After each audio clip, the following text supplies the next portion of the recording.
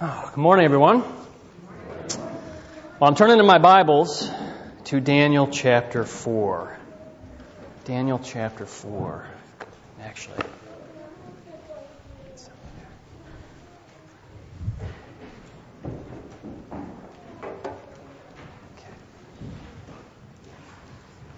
And as you turn there, would you pray with me?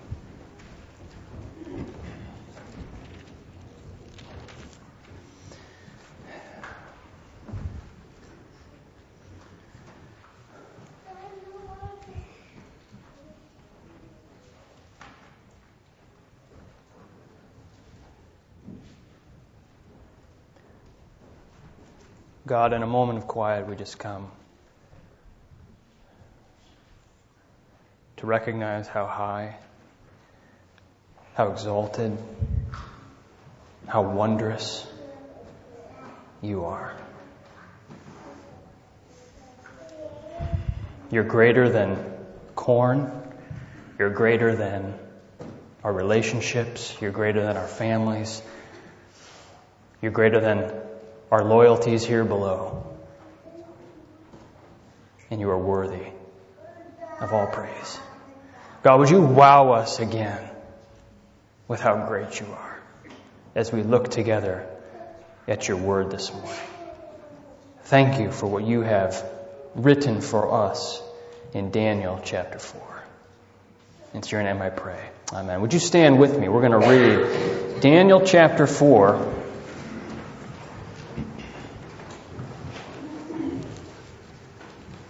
Beginning with verse 1.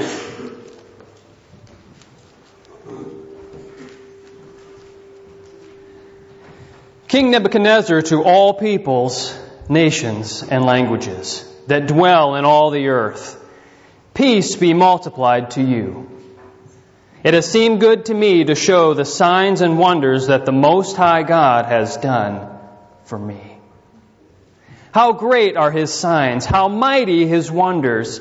His kingdom is an everlasting kingdom, and His dominion endures from generation to generation. I, Nebuchadnezzar, was at ease in my house and prospering in my palace. I saw a dream that made me afraid. As I lay in bed, the fancies and the visions of my head alarmed me. So I made a decree that all the wise men of Babylon should be brought before me, that they might make known to me the interpretation of the dream.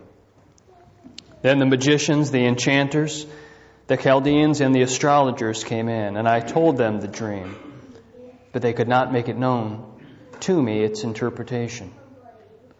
At last Daniel came in before me, he who was named Belteshazzar after the name of my God, and in whom is the spirit of the holy gods. And I told him the dream, saying, O Belteshazzar, chief of the magicians, because I know that the spirit of the holy gods is in you, and that no mystery is too difficult for you, tell me the visions of my dream that I saw and their interpretation. And the visions of my head as I lay in bed were these. I saw, and behold, a tree in the midst of the earth, and its height was great. The tree grew and became strong, and its top reached to heaven, and it was visible to the end of the whole earth. Its leaves were beautiful, and its fruit abundant, and in it was food for all. The beasts of the field found shade under it, and the birds of the heavens lived in its branches, and all flesh was fed from it. I saw in the visions of my head as I lay in bed, and behold, a watcher, a holy one, came down from heaven. He proclaimed aloud and said thus, Chop down the tree, and lop off its branches, strip off its leaves, and scatter its fruit. Let the beasts flee from under it, and the birds from its branches, but leave the stump of its roots in the earth, bound with a band of iron and bronze, amid the tender grass of the field. Let him be wet with the dew of heaven. Let his portion be with the beasts and the grass of the earth. Let his mind be changed from a man's, and let a beast's mind be given to him, and let 7 periods of time pass over him. Verse 17. The sentence is by the decree of the watchers, the decision by the word of the holy ones, to the end that the living may know that the Most High rules the kingdom of men, and gives it to whom He will, and sets over it the lowliest of men. This dream I, King Nebuchadnezzar, saw, and you, O Belshazzar, tell me the interpretation, because all the wise men of my kingdom are not able to make known to me the interpretation. But you are able, for the Spirit of the holy gods is in you. Then Daniel, whose name was Belshazzar, was dismayed for a while, and his thoughts alarmed him. The king answered and said, Belshazzar, let not the dream or the interpretation alarm you. Belshazzar answered and said, My lord, may the dream be for those who hate you, and its interpretation for your enemies. The tree you saw, which grew and became strong, so that its top reached to heaven, and it was visible to the end of the whole earth, whose leaves were beautiful and its fruit abundant, and in which was food for all, under which beasts of the field found shade, and in whose branches the birds of the heaven lived. It is you, O king, who have grown and become strong. Your greatness has grown and reaches to the heaven, and your dominion to the ends of the earth. And because the king saw a watcher, a holy one, coming down from heaven and saying, Chop down the tree and destroy it, but leave the stump of its roots in the earth, bound with a band of iron and bronze, in the tender grass of the field, and let him be wet with the dew of heaven, and let his portion be with the beasts of the field, till 7 periods of time pass over him. This is the interpretation, O king. It is a decree of the Most High, which has come upon my lord, the king, that you shall be driven from among men, and your dwelling shall be with the beasts of the field. You shall be made to eat grass like an ox, and you shall be wet with the dew of heaven, and 7 periods of time shall pass over you, till you know that the Most High rules the kingdom of men, and gives it to whom he will. And as it was commanded to leave the stump of the roots of the tree, your kingdom shall be confirmed for you from the time that you know that heaven rules. Verse 27. Therefore, O king, let my counsel be acceptable to you. Break off your sins by practicing righteousness, and your iniquities by showing mercy to the oppressed, that there may perhaps be a lengthening of your prosperity. You can have a seat. Well, we've just read the first portion of chapter 4. In fact, there are 2 scenes in this chapter. Okay? And the question now is, well, what do we make of what we just read? Now, you can probably see that there are some similarities to the prior events of the book, right? You remember these things, that, again, we have a terrifying dream. We have the failure of the king's advisors. And then we have the provision of Daniel as God's representative. But there's some significant differences here as well, aren't there? One is that in this episode, there is no direct threat to Daniel or the faithful Jews, right? They're not in any personal danger as they were before. But a more obvious difference is who is on center stage. It's not Daniel, and it's not his friends. In fact, the events of Daniel 4 concentrate on Nebuchadnezzar. Okay? And in terms of significance, think of it this way, that of all the 43 years that Daniel served this man, 43 years, Daniel chooses to record this as his third and final note about his time with this man. Why did Daniel only write down 3 things? Well, remember this, that he's not writing a history of Nebuchadnezzar's reign. He's not his historian, right? He's writing to the people of God so that they would fasten their hope and remain faithful to God even during this time of exile when they've been scattered abroad. God was still sovereign, and He would still go to tremendous lengths to rescue and to save people. And Daniel has this purpose in mind as he selects and arranges these experiences with God as it relates to these kings. And by the way, this is the last time that you will hear of King Nebuchadnezzar in this book. Okay. But something incredible you get to hear from His own lips. So here's how I want you to think of Daniel chapter 4, okay? I want you to think of this chapter like an Old Testament tract. Anyone ever give you a tract before? Remember these things? These used to be the thing, right? Here's one. Do you know? Right?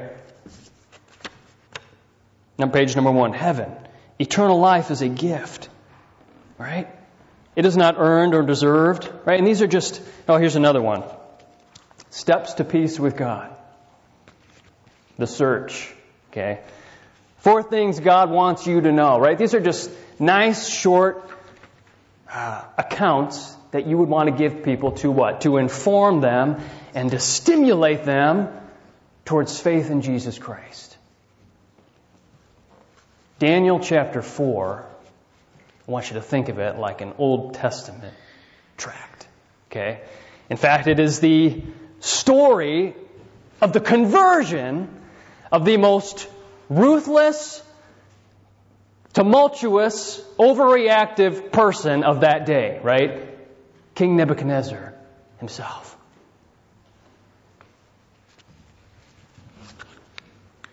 Okay, this was the same guy who, remember, was the head of gold in Daniel chapter 2.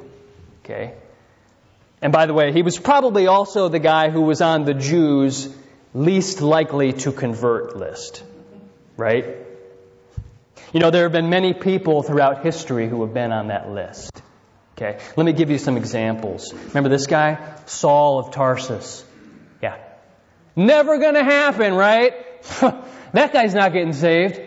Yeah, until we get to Acts chapter 9. Well, how about the woman who washed Jesus' feet with her hair? Don't you know Jesus? She's on the list. She's a sinner. She's a woman of the city. And the list continues, doesn't it? How about this guy? Remember this? Remember the hatchet man? Right? The man who was known as the president's evil genius under the Nixon administration. You remember that guy? Yeah. When Chuck Colson said he was born again, right before he was sentenced to prison time, he was the first to go to prison. Do you think Christians had a hard time accepting that? I'm sure a lot of them were wagging their heads, right? And yet, his claim to be born again, that means to be radically transformed, wasn't short-lived, was it? He went on to found the prison fellowship ministries. It's in jails all across America. He lived on a reasonable salary, and guess what? He never sought to be in the limelight. Once he was called by Nixon himself as a ruthless man. And later on he was described by someone else as the least ego-driven, most friendly and kind person I ever knew. Here's another one that's been written down on the list, okay? He's been known as vulgar, blasphemous, if you've listened to him, conceited. But today, okay, Kanye West is proclaiming Jesus Christ is King of Kings. And his album that he released is called Jesus is King. And I'll tell you something, it's nothing short of an outburst of praise. I've listened to it. The gospel's there. Now, the one thing that Chuck Colson had and all these others before him had that Kanye West doesn't yet is time, right? But we all start somewhere, don't we? And if it's true, what's happened to him, if he's really been born again, then that's going to hold true a few years from now, right? I love it when God surprises us by saving those that we've deemed least likely to convert. Hey, let me ask you something. Who's on your list? Everyone in here has at one time or another had a little book of blacklisted unbelievers. Right? Now you know you have a list when you've stopped praying for someone. That's when you know you have a list. And when you're not praying for someone, then you're not going to be available as a witness for Jesus Christ to that person. You see how that goes hand in hand? You're not going to be available to witness to them if you haven't first been praying for them. Because you've determined, ahead of God, mind you, that that person is without a hope. I'll tell you something. You need to shatter that list. It's not that your list should be small. It's that you shouldn't even have one, right? And not if we're going to help others on their journey towards repentance and faith. Because God is still in the business of redeeming the blacklist. And when I hear a hip-hop rapper talk about what Jesus has done for him, you know what I hear? I hear the echoes of Daniel chapter 4. Look at this thematic opening, right? Daniel chapter 4. King Nebuchadnezzar, to all peoples, nations, and languages that dwell in all the earth, peace be multiplied to you. It has seemed good to me to show the signs and wonders that the Most High God has done for me. How great are His signs, how mighty His wonders. His kingdom is an everlasting kingdom, and His dominion endures from generation to generation. Hey, did you catch who's talking here? This does not pique your interest? Yeah, Daniel's the one who's compiled this story, but the writer of this prologue and the epilogue, that's the ending, is the Babylonian king. Right? That same king who plundered Jerusalem, who built temples to Marduk, his god, who made a statue to promote himself, and also threatened to destroy his best advisors in a furnace.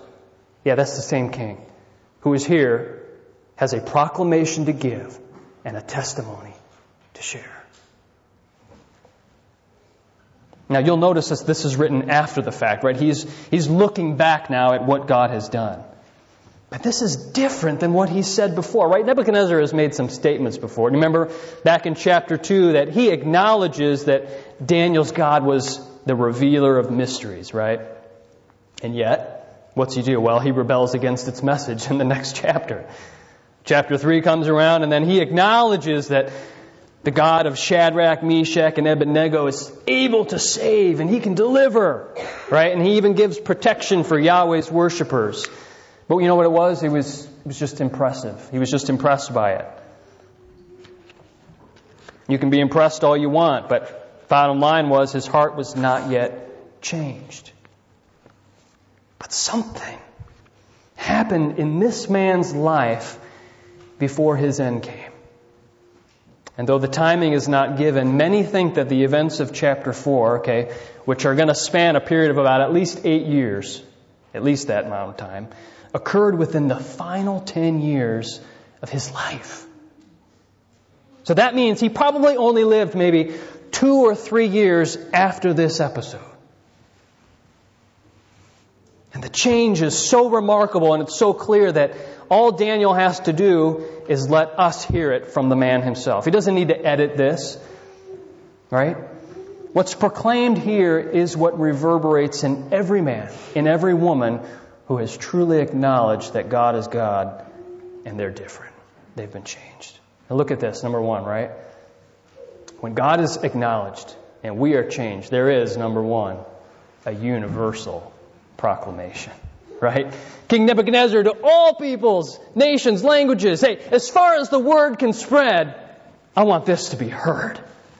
Okay, there's no limits to how far I want this message to go. Whatever has happened to Nebuchadnezzar is not something he wants to keep private. You get it, right? Now, the world would prefer, and your inner fears would concur, that the privatization of your faith is the way to go. Just keep your faith to yourself, right? Whatever you do, don't under any circumstances offend someone else. That would be the worst crime, right? I read the story of a man who was getting his hair cut, and even though the barber asked him a very leading question about his faith, he responded only in generalities about his salvation because he didn't want to, quote, offend him. Do you realize that what he failed to grasp was that no one comes to Christ until at some level they're offended? The gospel is itself offensive to human nature, to sinful pride. It's offensive. You're not going to get around that. So keep it private, and you won't offend anybody. But neither will you ever lead anyone to the truth about God.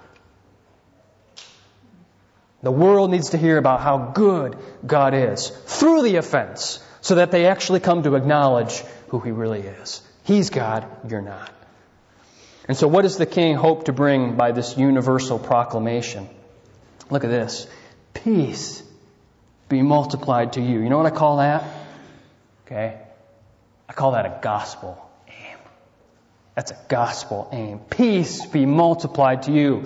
The goal of this open letter to the whole of the nations is this. I want peace to increase. And you know what happens when people trust God? They obtain His peace. Isn't that exactly the prayerful desire of all the apostles who proclaimed Christ? As Peter wrote in his letter, may grace and peace be multiplied to you. How? Peter writes, grace and peace are byproducts of hearing and receiving the good news. Okay, the peace that Jesus gives, by the way, is not as the world gives. Okay, it's a peace that calms the soul. The peace of Christ is overpowering, can't be shaken. Nebuchadnezzar now understands that the peace of God, and he desires it for the world. Now notice this, right? Verse 2, he goes on. It has seemed good to me to show the signs and wonders that the Most High God has done. Now, I just pause there for a moment. I know I didn't finish it. You might be thinking, well, maybe he's going to share about the signs and wonders of the previous chapters, right? He's going to tell us about how God was powerful to save out of the furnace and how He was all-knowing, even that which was deep in our dreams. But that's not what he's proclaiming, is he? Look at those last two words. It's what the Most High God has done for me. For me. Not what He did for Daniel. Not what He did for those Hebrews. He wants to tell the world what God has done for him. So this is what? This is a testimony of personal transformation. What we are about to hear is the great extent that God went to bring a heathen, self-inflated man to the worship of the true God. Hey, praise God for His personal work in our lives, right? What's God done for you? To what lengths has He gone in your life? And if you cannot yet observe the grace that has comforted you on every side, okay, in order to bring you to the place where you are right now, even sitting here today, then at the least do not leave without knowing this, okay, that God humiliated Himself as a crucified slave to make you clean and rich for eternity. If nothing else, may God lead you to exclaim, well, at least I know what Jesus has done for me. Right? For me. Well, Nebuchadnezzar's open letter climaxes here, right? And it's in a word of worshipful praise, verse 3. Okay? How great are His signs, how mighty His wonders. You'll notice that this is set in a poetic cadence, right? It's different from the story. You see how it looks like the Psalms? It looks like poetic, right? That's the way it was written. Why? Well, because Daniel is calling attention here. Yeah, I want you to see this. Okay? And you're going to see this poetic line show up again and again throughout the book with the same message, and it's very clear. This is about God and His kingdom. You know what's fascinating? Yesterday we were reading in the Gospel of Mark with our men's study, and it has Jesus entering His ministry, and His first recorded words in that Gospel, you know what they are? The time is fulfilled. The kingdom is at hand. And what ensued from there was signs and wonders of the King. The true King. Well, Nebuchadnezzar did not know the extent of it. But in his praise, he was foreshadowing all that would be fulfilled in Christ. So that's the theme. That's the theme of this whole chapter. And now we get to hear the account of what produced it. Two scenes, right, as I mentioned. And what I hope to get through today is just this first scene, okay? And it's going to answer this question, okay? What is my role? Okay. We can see clearly what God's doing. We'll see His work. But I want to know from here in this first scene, what is my role as a witness in the work that God is doing to save people, to redeem the blacklist? Okay. And firstly, you got to understand that God often works in people's lives through what? Through crisis. Right? Through crisis. And for the king, this came during a season of self-dependence and affluence, right? Verse 4 and 5. I, Nebuchadnezzar, was at ease in my house, and I was prospering in my palace, right? Nebuchadnezzar had built 3 palaces throughout his lifetime. This one, they believe, was his most splendorous one, the one that was said to contain the Hanging Gardens, one of the wonders of the world. And it was a time in which he was utterly successful, which he felt secure. You could call it the golden years of his reign. But despite the fact that God had prodded him, right, throughout the time when these Hebrews were there, with several displays of his might and his power and his wisdom, the king is spiritually lethargic, and he keeps interpreting God's work in human terms. You'll notice that even in this chapter, he never petitions God, he never prays to God, he always petitions men. Well, the crisis that God brings to him comes through what? A very ominous dream. Right? You know, an invading army would have been fine. He could have handled that. He could have fought against an army. But God gives him a dream. How do you fight a dream? God knew the way to unravel the man out of his unbelief. But you know something? God's work is always carried out with the presence and with the poise of a faithful witness. Verse 8. At last, Daniel came in before me, he who was named Belteshazzar, after the name of my God, and in whom is the spirit of the holy gods. And I told him the dream, saying, O Belteshazzar, chief of the magicians, because I know that the spirit of the holy gods is in you, and that no mystery is too difficult for you, tell me the visions of my dream and its interpretation. Did you notice that the king at this point still thinks that Daniel has some kind of special endowment? He's just a neat guy, a different kind of guy. But he still groups him in the same class of his other magicians. And he still calls him by his Babylonian name so as to resist the true God. Well, the king relates the dream to Daniel, right? And we read through it.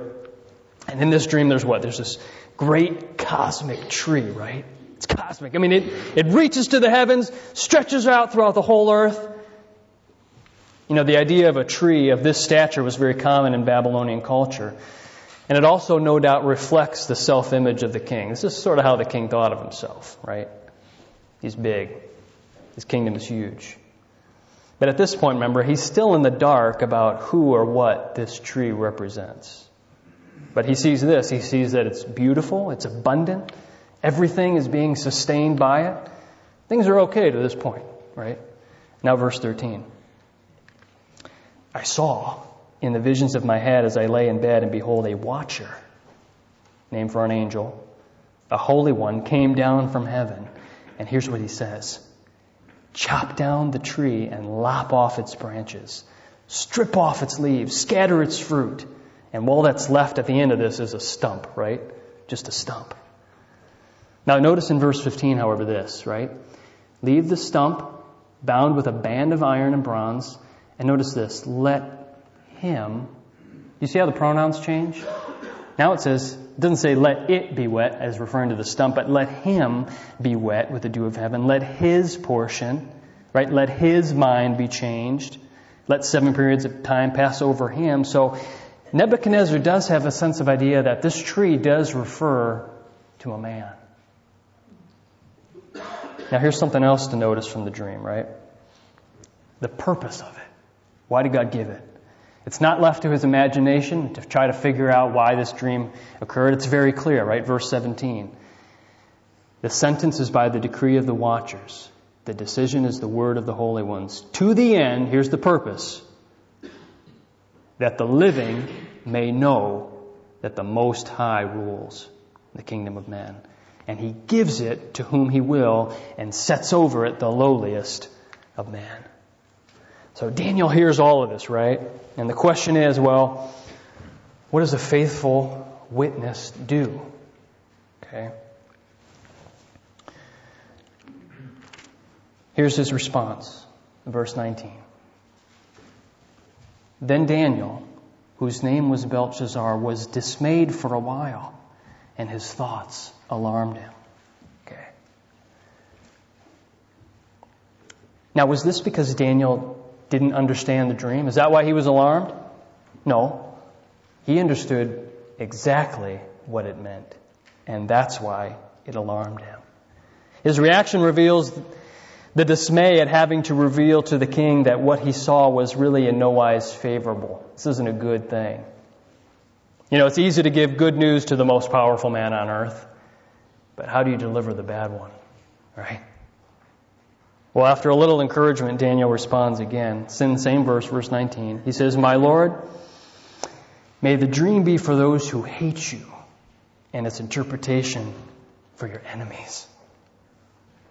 Daniel's expression here was actually very typical of magicians during that day, who would sometimes use their spells to try to remove an evil omen and to cast it onto someone else. Now, Daniel was no such sorcerer. He knew that there was no changing what God had decreed.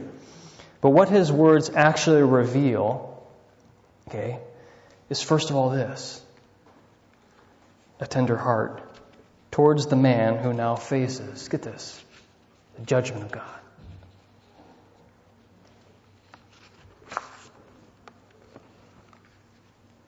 He doesn't want this to befall the king. He pities the king. You know, sometimes we act and we talk like we just can't wait for unbelievers to get what they've got coming to them, right? And Daniel's heart wasn't like that. And he didn't gloat over this word of judgment that was about to happen to King Nebuchadnezzar. He didn't betray a judgmental heart in the way he talked, in the way he witnessed. Should there not be more brokenness and more compassion for those who, you look at the world and they're spiritually blind and they're languishing in sin, right? They're tripping constantly. You know, Jonah pitied a dried up plant that he had nothing to do with. Remember that? The end of the book of Jonah. He pities this plant that was giving him shade that dries up. And God confronted him and he said, "Should I not then pity 120,000 little ones in the city of Nineveh?" You know what God was doing? He was throwing Jonah's blacklist back in his face. Because Jonah knew that God would have compassion on them if he went and preached against it. So what did he do? He ran the other way. As if he knew what they deserved more so than God. What about when that drug abuser at work gets busted and he loses his job or her job? You happy about that? Oh, they got what they got coming to them. You ever stop to think about what kind of family might be suffering on the other end that you don't see? Oh, there's nothing I can do. No? Sure? Daniel could have been silent here. Well, there's nothing I can do about it. It's been decreed, king. Good luck. But he speaks up, doesn't he? Right? He spoke with a tender heart towards this man. He pitied him. But he didn't just pity him. He also gave him an honest word. An honest word, right? Verse 20 to 22, right? Well, the tree that you saw, and he goes on to describe it in that 20 and 21 and look at 22, right? Listen. It's you. It's you, okay. Now, what does that remind you of? Do you remember this? Remember David after his sin with Bathsheba? And Nathan the prophet comes to him and he tells him this great story. And then he unveils the truth of it, right? The man is you! That's a high-risk message to deliver to a powerful man, isn't it? But neither Nathan nor Daniel shied away from telling the king the truth, despite whatever could have happened to them. Could have been killed. Could have been banished. But he tells him the truth. It's you, O king. And if you are to be a faithful witness for the Lord, then you need to be willing to speak truthfully, even though it may break your heart to do it, even though it may estrange you from others. God's not pleased with human pride. God can and He will work against us if we refuse to heed His warnings. People need to hear that. It's God who rules, not us. And if the king was the tree that was also now going to be a stump, that meant that a great fall was on the horizon. But in addition to this word of truth, right, this honest word, Daniel addresses the king once more at the close of this scene. Remember this, verse 27. Look at this. After he gives him the interpretation, he says, "Therefore, O king, let my counsel be acceptable to you." Here's what I want to tell you to do. Break off your sins by practicing righteousness, and your iniquities by doing what? By showing mercy to the oppressed. That your call as a king, that there may perhaps be a lengthening of your prosperity. So Daniel doesn't end with a sentence of judgment, but rather a note of hope. Right? In a word, what's he saying is this: repent. Change your mind. Recognize God's rule now and demonstrate that faith by being a just man as God would have you to be. That reminds me of Paul's counsel to Timothy, right? About what the Lord's servant should be. Right? 2 Timothy 2:24. I'll put it up here for you. And the Lord's servant must not be quarrelsome, right? But kind to everyone, able to teach, patiently enduring evil. Listen, correcting his opponents with what? With gentleness. God may perhaps grant them repentance, leading to a knowledge of the truth. This is what Daniel modeled for Nebuchadnezzar, right? And it's what all of us must model for the unbelievers in our life who are on that blacklist. Correction with gentleness. You need to repent. What you're doing is a rebellion against God. But you can be forgiven in Jesus Christ. You know, it's interesting. The text doesn't tell us the king's reply. It doesn't tell us how he reacted to what Daniel said. It just leaves it right there. I think the point is this: simply to show that Daniel was faithful to give it. To give the truth. He did it with a tender heart. He did it with an honest word. And he did it with a note of hope. And I pray that God leads you to do the same as well. And maybe you're thinking, man, I feel like I'm the one on that list. Has God blacklisted me? Well, I hope you see from this that He hasn't. And then you can have complete and utter forgiveness by turning to God, by acknowledging who God is. And God is gracious, and He gives us time to do that. Would you pray with me? Lord, what a story. And we're just beginning to see how great and sovereign You are and how You work so wonderfully in our lives.